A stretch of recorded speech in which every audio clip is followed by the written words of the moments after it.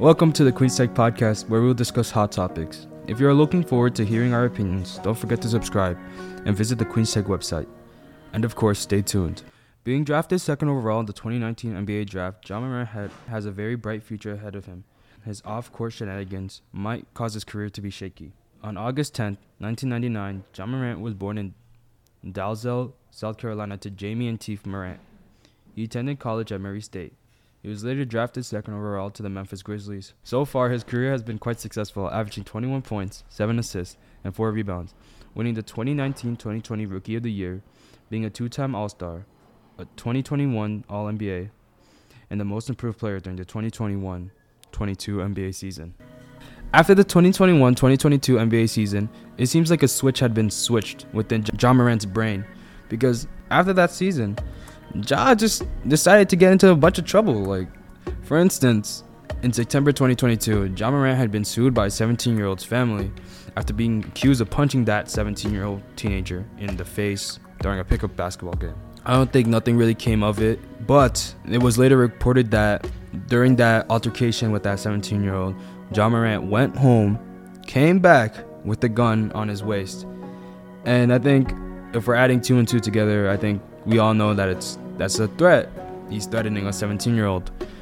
I believe he was sued for it, but nothing came up of it. Like, nothing really happened. But what's even more crazy about this was that a few days before, he had threatened the head of security at a mall in Memphis after his mom got into a disagreement with an employee at a store. I'm pretty sure nothing came of it as well. A few days after this mall incident, he was on Instagram Live, and in the Instagram Live, he was at a strip club. First of all, he flashed a gun as well, which I think are two big no-nos for like a sport athlete to show on a live, especially with like a bunch of young impressionable fans.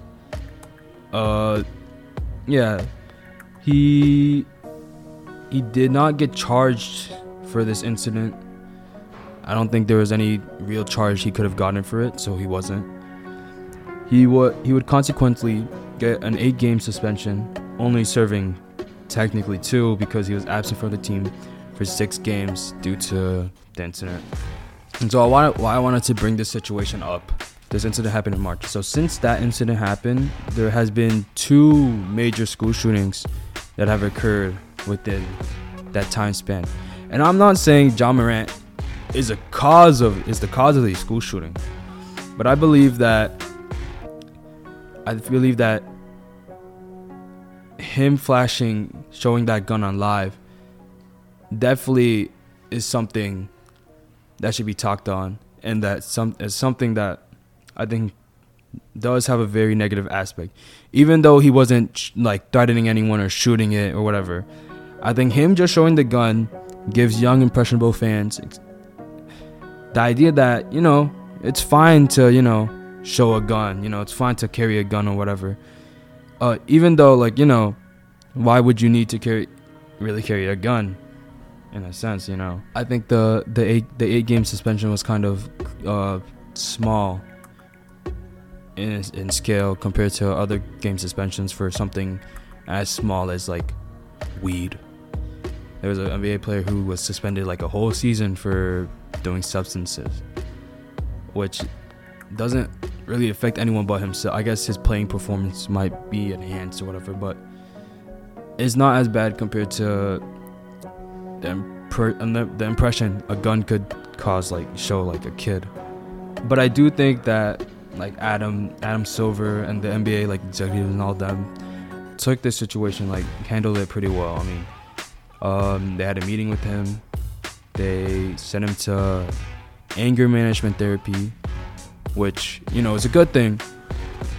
But him only being there for like about 2 months and then them being like, yeah, you're good now. I think that was kind of like an issue with me. I feel like with therapy, it takes a way longer time. I mean, it might be different for other people, but I just don't think 2 months, is enough.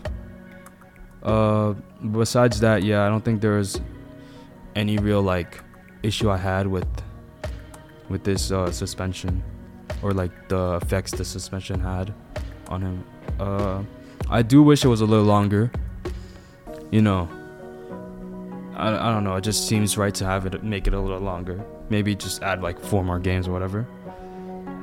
But yeah, I mainly wanted to bring it up because of the recent school shootings and how, I guess it's to show how influencers might have an effect on people's like heads. I'm not saying that Ja Morant was the cause of these school shootings, but in a sense, you never know. If someone looks up to him like an idol and they see him flashing a gun at a strip club and all that, you know, it's not a good look. And that kid might, you know, something might click in his head and be like, oh, that's good. And he might, you know, turn his life into a life of violence and like strip clubs. So, yeah, that brings us to the end of the episode. I hope this educated you on the situation that's happening with Ja Morant, or that happened to Ja Morant, and I hope it entertained you guys, you know. As always, thank you for listening to the Queen's Tech Podcast. If you enjoy our podcast, please rate us on Spotify, Apple Podcasts, or visit us on Instagram at Queen's Tech Podcast, and be sure to come back next week for a new hot topic. Until then, this is Tenzing Sherpa, and always remember, let your roar be heard.